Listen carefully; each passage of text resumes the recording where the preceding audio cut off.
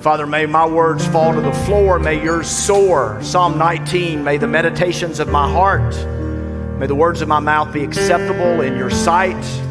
Lord, may we receive, may all receive from you today. God, may the hard-hearted be softened.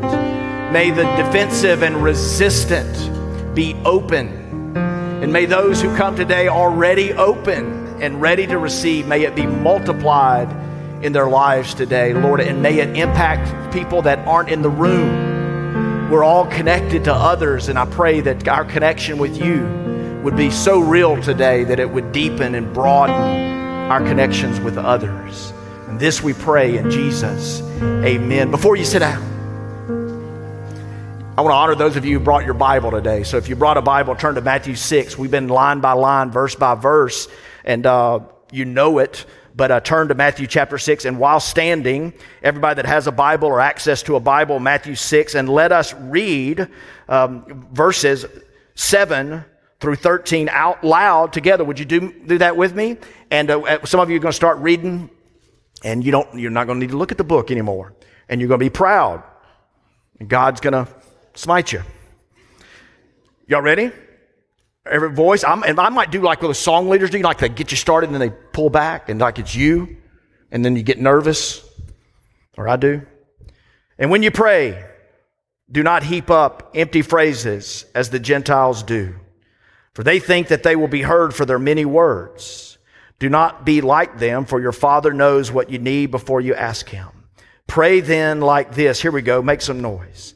Our Father in heaven, hallowed be your name. Well, everybody knows we're talking about prayer, and the disciples came and said, Jesus, teach us to pray. And we all just said it out loud, his response. But don't think it's a formula, right? Don't think it's a formula. And like any great teacher, a master teacher, I always say this about Jesus because he is, man, his words have penetrated the deepest parts of who I am. I want to sit at his feet and feast on his words. And Jesus teaches us, hey, this isn't a formula. It's not a sequential order that you follow, but it's just a posture and a pattern of your heart and your life. In fact, the sermon title, the sermon series title, Repeat After Me, is not a, hey, jump into the formula as much as it is, hey, let's really follow Jesus. Like, let's repeat after him his life. In fact, let me tell you, sometimes you ever feel this way, that prayers need to be beautiful and poetic? And some people pray, like I got a book in my library, it's called Gorillas of Grace. Isn't that a good title? It makes you want to read it. Gorillas of Grace. And it's just got some of the most beautiful prayers. And I've read them through the last few years. I've never read the book through. I just take it off the shelf and glance at it and see other people's prayers. And there's beauty and poetry and rhythm and cadence. And can I just tell you, starting today, in this message, I just want to tell you about the prayer that I've been praying a lot lately. And it's different than the beauty and the poetry that you see. It's just this prayer that I've been offering up to God. Here, you take it. That's it.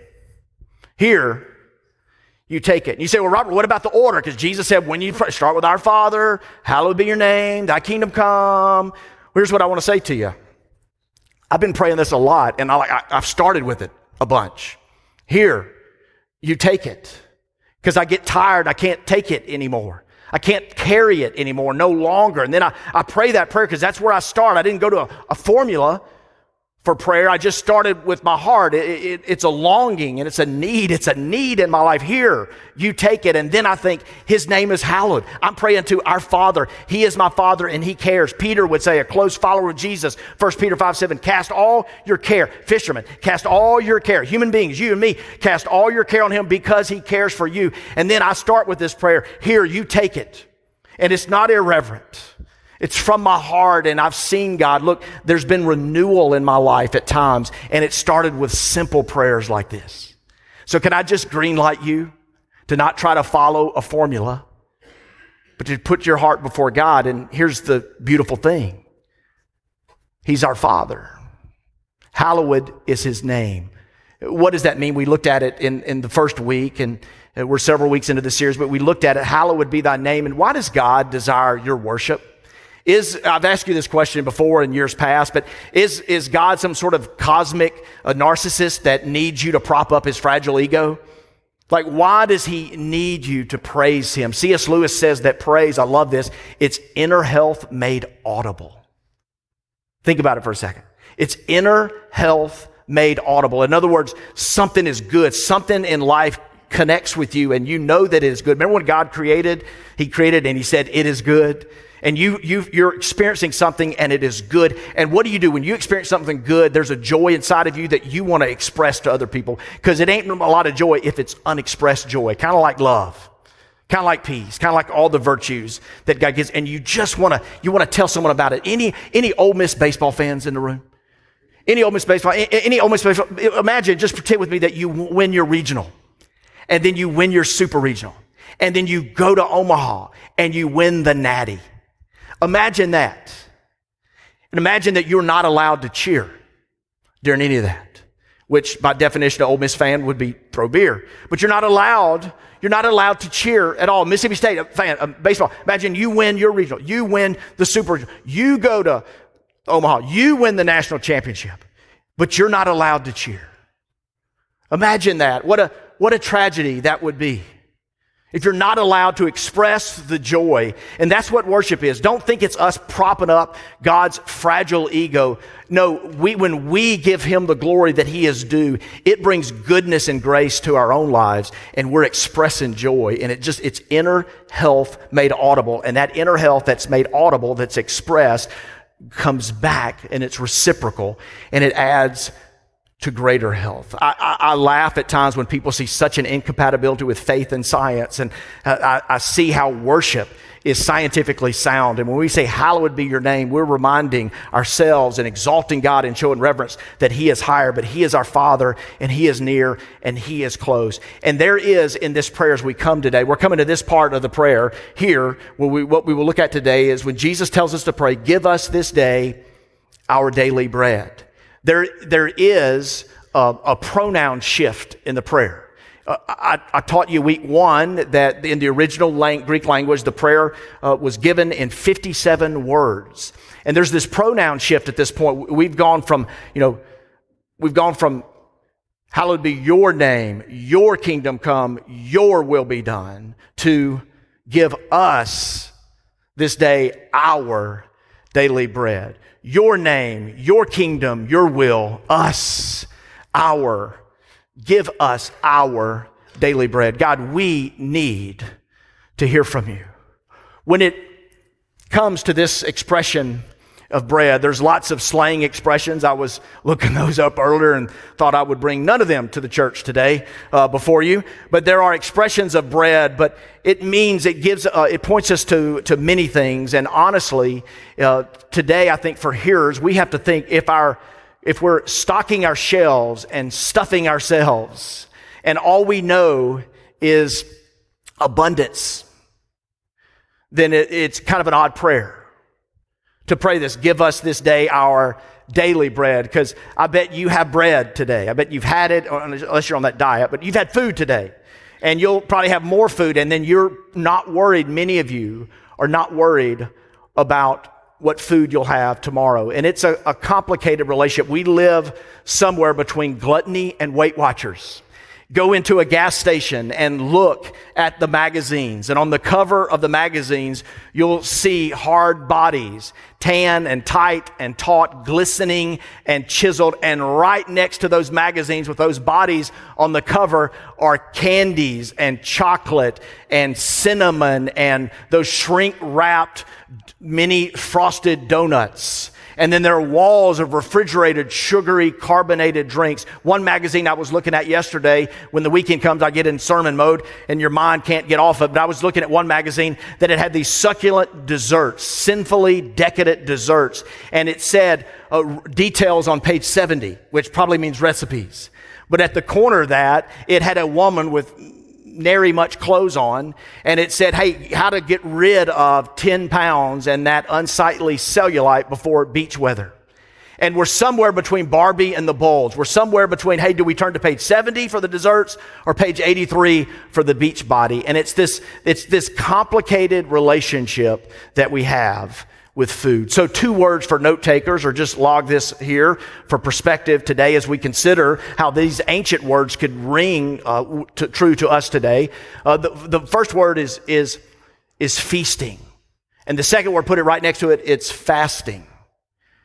And for feasting, think about in Scripture, back in the parts that we don't read enough, Numbers and Leviticus and Deuteronomy and those places, it has stuff about, not yet on that slide, it has stuff about the Feast of Tabernacles and the Feast of the Passover and the Feast of Unleavened Bread and the Feast of Weeks and on the Feast of Harvest. And none of these feasts are quiet, little somber, mild-mannered tea parties. I don't know if you know that, but these were feasts that were essentially festivals, and it was a time of like shout at the top of your lungs, dance in the streets, and let's have a party and let's celebrate God's abundance. But then contrast feast with fasting, a vanishing art, a lost practice that we need to get back today. Remember, we said a week or two ago that when the early followers of Jesus were not necessarily known as believers of the creed, they were known as followers of the way.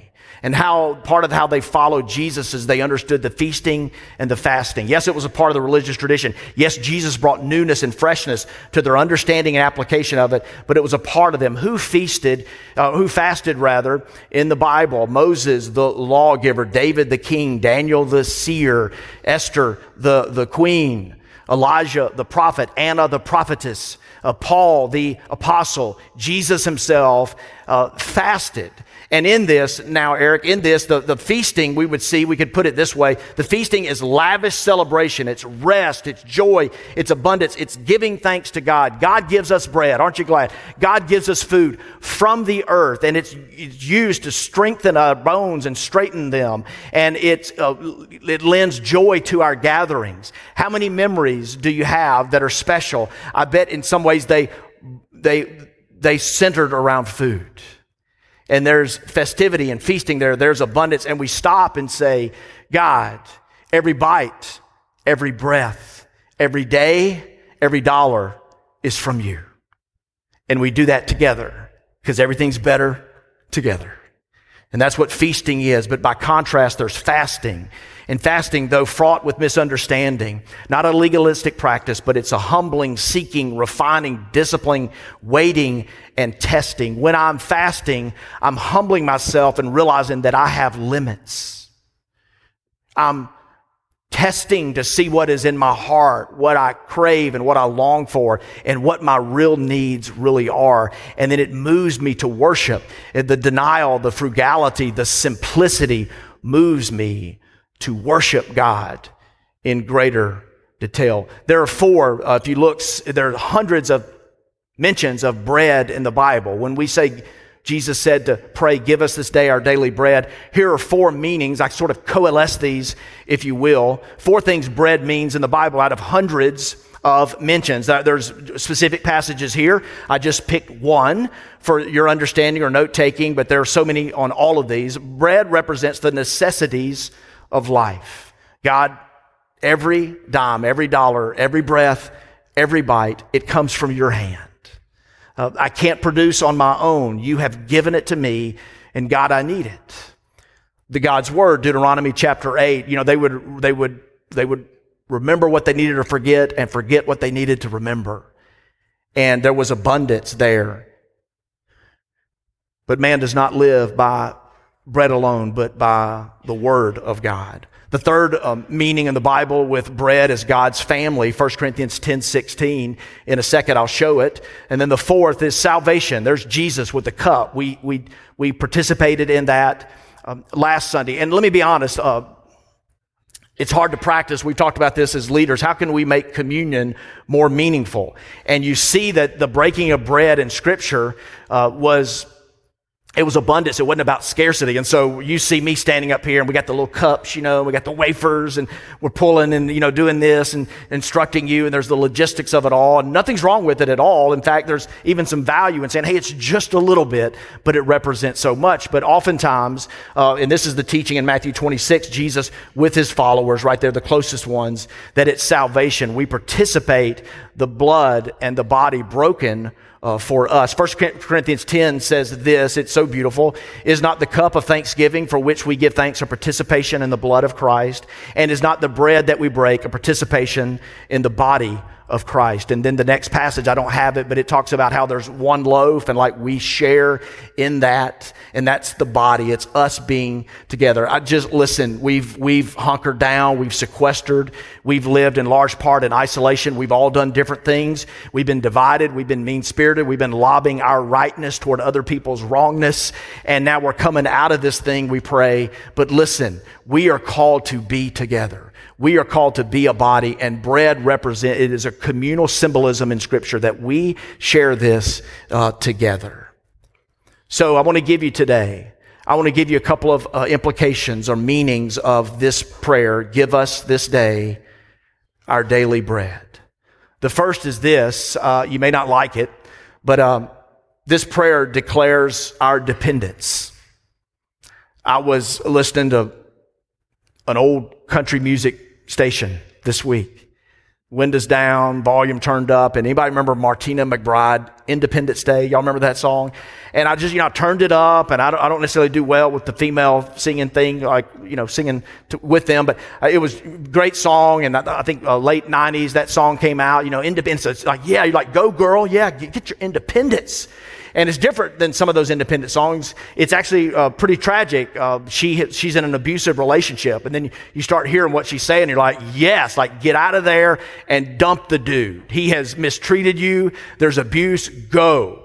Go, girl, get your independence. And we celebrate that as a nation this summer. Just in a couple of weeks, we'll have a feast, probably many of us, and we'll be festive about it. And there'll be abundance and fireworks and a lot of things, but we'll celebrate our independence. In fact, when we're not independent, when we don't feel it, when we protest taxation without representation, we throw tea in the harbor. We want to be independent people. Don't you like your independence? Someone came over to the house a couple nights ago. They were telling us about a girl they like, and it's like, oh, yeah, she's independent. And I'm like, oh, okay, all right, there's some good in that, but there's some, all right, come over later if y'all get married. But we celebrate our independence, but have you known anybody to celebrate their dependence? Anybody celebrate their dependence? And I chose the words carefully here as I think about the meaning of the Lord's Prayer and what Jesus is inviting us to pray when he says, give us this day our daily bread. But we declare our dependence on God because, as the Bible says, God helps those who help themselves. Right? The Bible says. Anybody awake? God, it says it in the Bible, God helps those who help. Are you going to challenge the preacher from the third row? Teresa is right. Teresa is right. It comes from Aesop's fable. Long time ago, an ancient truth that has credence to biblical truth, but that's not in the Bible.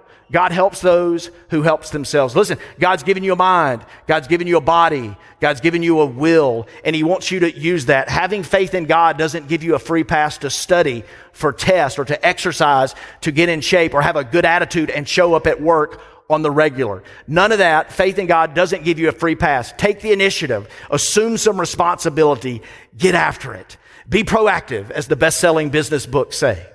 So, God helps those who help themselves. Yes, there are things, listen, generally speaking, God will not do for you the things that he wants you to do for yourself and for others, generally speaking. But the problem that we have in life, one of the things that drives us to church and into counselors' offices and into therapy and into groups and into friendship is, hey, how do I manage this in my life? Because I can't do much about this. This is over my head. But when we declare our dependence, we're saying, I need help. Listen, can I just say in love, you need help. I'm probably talking to the men more than the women, but you need help. Turn to the person next to you, no matter their gender, and say, you need help. When you leave church today, hey, this will be fun. When you leave church today, find a stranger, someone you don't know who they are. Just look at them and say, you need help. When you go out to eat at Piccadilly's or Arby's or wherever you're going today, look at someone you don't know and say, hey, you need help. After you've eaten your food, tell them at the restaurant, you need help. Listen, you need help, and I need help. And if we don't get help, problems will turn into crises, and bad habits will turn into addictions, and the inability to resolve conflict will lead to divorce. And not Having a budget will end in debt and shame. Debt leads to shame. Anybody know that? You wouldn't acknowledge it because you're ashamed of it. But debt leads to a burden and to shame. Sometimes I wonder when we offer a financial peace class why a lot of people don't show up. I think there's shame to debt that we want to learn about it from home. We want to go to a counselor. We want to get one person to help us via a podcast or something, but to go into a group and to learn about it, there's shame involved in the debt. But if you don't get help, if you have a problem with procrastination, it could lead to unemployment. If you have a problem with flirtation, it could lead to an affair. We need to get help and we need to ask for help. And when we say, God, give us this day our daily bread, we are declaring our dependence. It's not an open celebration. In fact, just the opposite. Oftentimes it's a bow down. I think I've shared with some of you that I have a friend, a godly person. I admire them. Very, very different than me, but just I think a sweet walk with Jesus. And this person puts their toothbrush under their bed at night before they go to sleep. And I'm kind of a germ person. I would never do that. But the idea there is they want to roll out of bed and hit their knees. And when they hit their knees to get their toothbrush, it's a time for them to take a few minutes to pray and to bow down. That is a posture. I've taught this to some of you before, but bow your heads, close your eyes is not in Scripture. Nothing wrong with it. You'll hear me saying it sometimes. I just want to try to eliminate distractions when we're in a big room like this. But bowing down and kneeling before the Father, Ephesians 3 and other places, that's in there. And just we declare our dependence and say, God, we need you. What help do you need? I was looking through Scripture this week and thinking of some people who ask for help. Zechariah and Elizabeth wanted a family. They asked God for a son. Gideon needed confirmation that he was doing the right thing, so he asked God for confirmation. Solomon had a new job, a new gig, and he asked God for wisdom. Elijah prayed and asked God that it would not rain. Paul had something very thorny in his life. It hurt him and it got in his way, and he kept marching on, but yet it bothered him, and he would pray over and over, God, remove this from me. He asked God to remove it from him. In the midst of asking, I see, or looking at Scripture for those who ask and declare their dependence, their need for God. There's fathers in the New Testament that are praying for their daughters to get well. The disciples, they're praying for boldness. The apostles are praying that Jesus would return. Their prayers of dependence. Here's what I want to ask you today. What are you asking God for? What are you asking God for? Is there anything to the point that's succinct and concise and simple and short, but man, it's powerful. It's a need and it's ever present in your life. Here, you take it. God, I'm tired. I need you. I can't keep carrying this burden. You take it. What is it in you today? You need help. We need help. And this invitation is a declaration of dependence. God, will you help me? And let me say it, kind of backtracking here a little bit. Get the help that you need. Call out for the help. And God will do it, wants to do it vertically and horizontally with people in your life. But just as David, 1 Samuel 13:30 stops and it says, David strengthened himself in the Lord. Some of you need that strength, don't you? What is the daily bread? What is it that you're asking for? You need help. And if we don't get help, it's probably in many ways not going to get any better. What are you asking him for today? Think for a second. It's easy to rush through this hour. We want to get going. We want to get moving. But what is it that you're asking him for? There's an ancient account of Moses and some of his buddies, and Moses is praying, and they're in the battle with some really despicable and an evil army on the opposing side. And Moses is weary. Here, you take it. And God blesses him in battle, in victory, but also just the fellowship of his brothers who hold his arm up. They hold his arms up. And when the arms are held up, there's power there. What do you need? What battle are you in? Give us this day our daily bread. It declares our dependence. They don't make any songs about it, but we need to make it a part of our lives. The second thing that happens, that is a part of the implications of this, is not only does it declare our dependence, but it calls us to contentment. Notice the passage there says, give us this day our daily bread. not give us a lot so we can store it up and be set for life. Like everybody wants that, don't you? I mean, who doesn't want to be set for life? I've heard some stories. I've read some stories about lottery winners and trust fund babies. Here, I'm not being judgmental. I'm just dropping some stuff on you here. But people who are set for life often aren't set for life. Like we have stories of this in the Bible, the best-selling book of all time, but Ecclesiastes 2. Hey, I had everything my eyes desired, everything that my heart wanted, everything that I looked at. I refused myself no pleasure, nothing. I went for it all. I was set for life, but I wasn't set. And this prayer is like daily. Give us what we need today.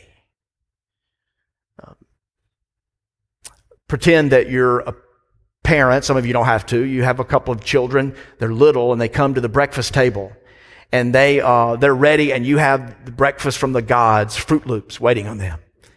And the Fruit Loops are there, and they start eating the Fruit Loops, but they take the box of Fruit Loops, both of them, little stinkers, and they put the Fruit Loops in little plastic bags. And then you ask them, you would be curious, you ask them, what are you doing?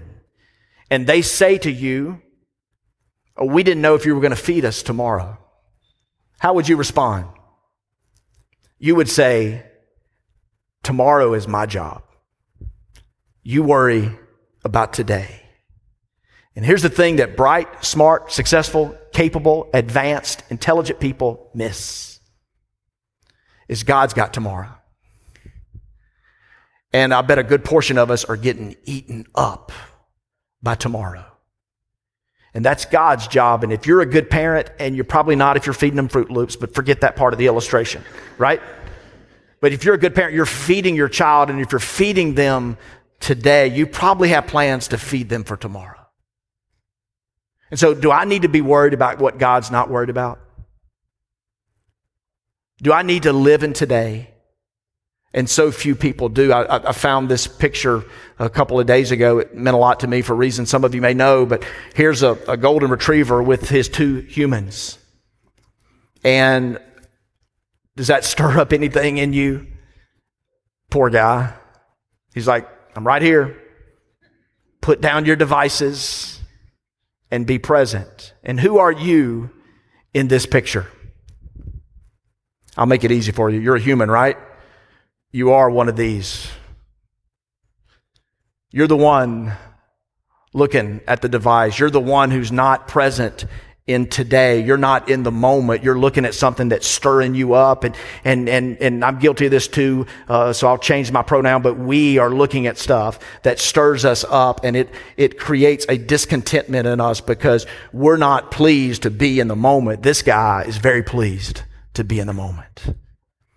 This guy is right where he wants to be. He just wants others to be with him. Who are you hurting in your life today? How is it stunting your worship and your joy and your vitality when you're not content and you're worried about tomorrow? How can you pray, give us this day, when you're not willing to be in today? You ever had one of those days where you took a Sabbath and it was festive and joyful, and there was rest and celebration, and there was community, there was a friendship, family, it was sweet, and you weren't driven by productivity, and then you probably found yourself saying at the end of the day, where did the hours go? Is this, wow, and you say those things and you feel those things. Why? Because time for you on that day wasn't about productivity or efficiency or accomplishing anything. You weren't measuring time by what you were getting done that day. You were just in the moment. Anybody? And the scary thing is some of us are paying a few $1,000 to get away to 30A and other places, Disney and whatnot, and we're wanting that. That's the plan, but we're not there. We're here. We're not here. Give us this day. Scripture says an awful lot about the day. How can you, if you stock your refrigerator and stuff yourself, when you don't know any fasting but only feasting? By the way, isn't that the sad reality of us, that we can always be eating but never feasting? Because we need simplicity. We need restraint. We need the fast. We need to pull back. We need to be right there in the moment. God's job is tomorrow. Who needs to hear that today? God's job is tomorrow. Look at me. He's got tomorrow. You say, well, He's got tomorrow. He does.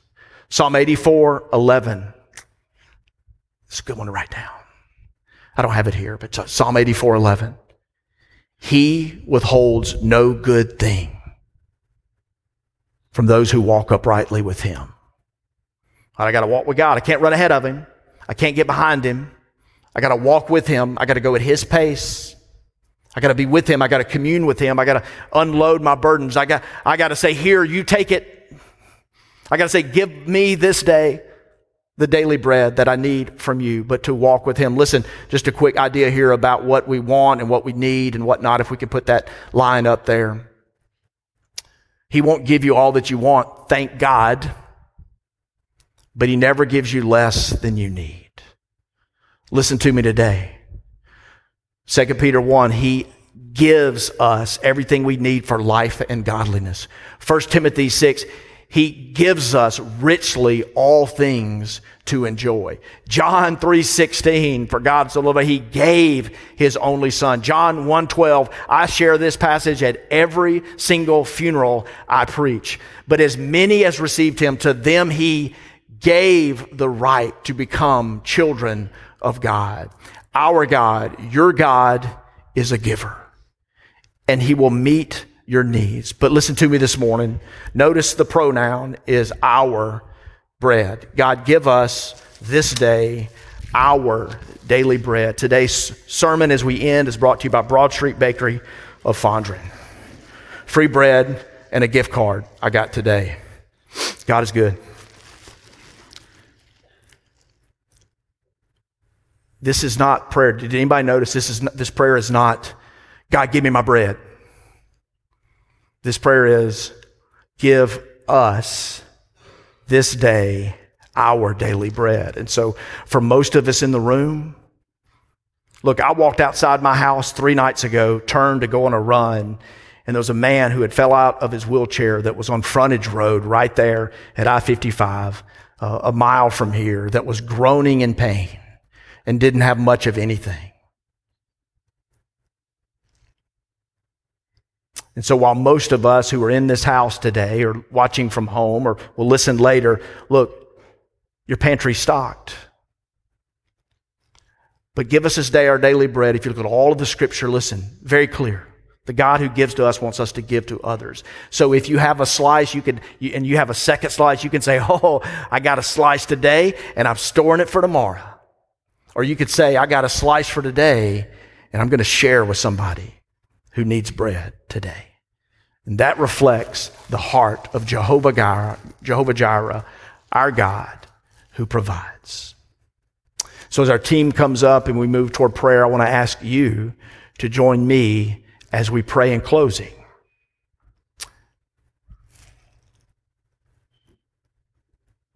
Our Father, give us this day our daily bread. Well, another promise that the scripture makes about day is that it says that we are, the outward man is wasting away.